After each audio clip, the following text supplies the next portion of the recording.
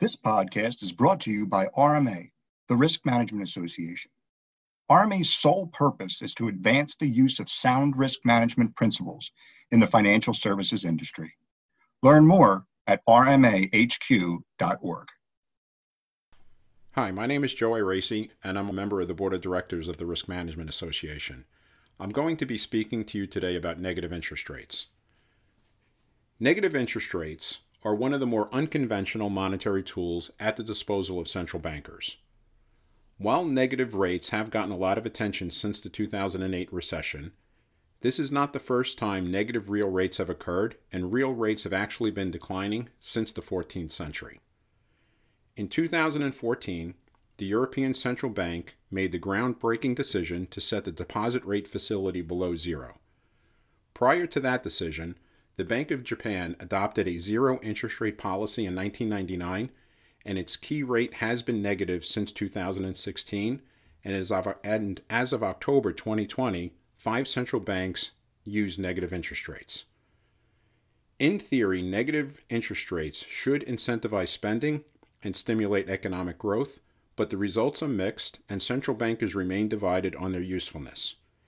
In addition to having mixed results, negative interest rates present challenges regarding pricing and managing the risk of derivative instruments and bonds, and most systems and models assume a non-negative rate.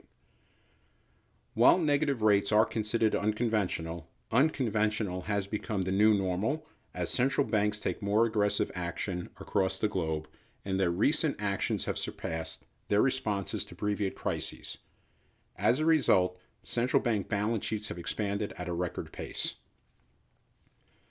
The speed and scope of the international central bank policy response to COVID-19 has met and exceeded that of the 2007 through 2009 period, as central banks have cut rates, purchased assets, created lending programs, and modified financial regulations to support financial markets and minimize long-term economic damage. As we continue to experience increased central bank intervention to the point where unconventional is now conventional monetary policy, and we also have the potential for behavioral changes by global consumers as economies come out of COVID-19, it seems reasonable to begin deploying scenario analysis and considering operational risk when forecasting interest rates. This could supplement the current models that are currently used to forecast interest rates. Operational risk is concerned with people, process, systems, and external events. If external events have the potential to impact economic growth and interest rates, and behavioral changes by consumers could mitigate the effect of monetary and fiscal stimulus, external events may need to be taken into consideration when modeling and forecasting interest rates.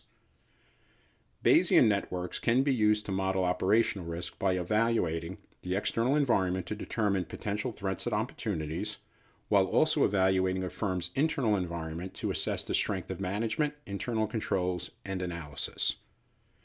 A Bayesian network is a multivariate statistical model that can incorporate quantitative and qualitative inputs. The recent pandemic further supports the development of scenario analysis to supplement models because risk manifesting in one area tends to spread to other areas. COVID-19 started as a health and safety issue. However, its impact was felt economically across the globe and has the potential to influence consumer behaviors. Monetary and fiscal intervention are needed to restore confidence in the global economy, but intervention has the potential to cause anomalies in both asset prices as well as interest rates. External events, whether driven by geopolitical risk, behavioral economics, monetary and fiscal policy, or some other unforeseen event, need to be included when assessing extreme but plausible events to ensure firms are positioned to operate in what is an increasingly volatile environment. Thank you very much for your time.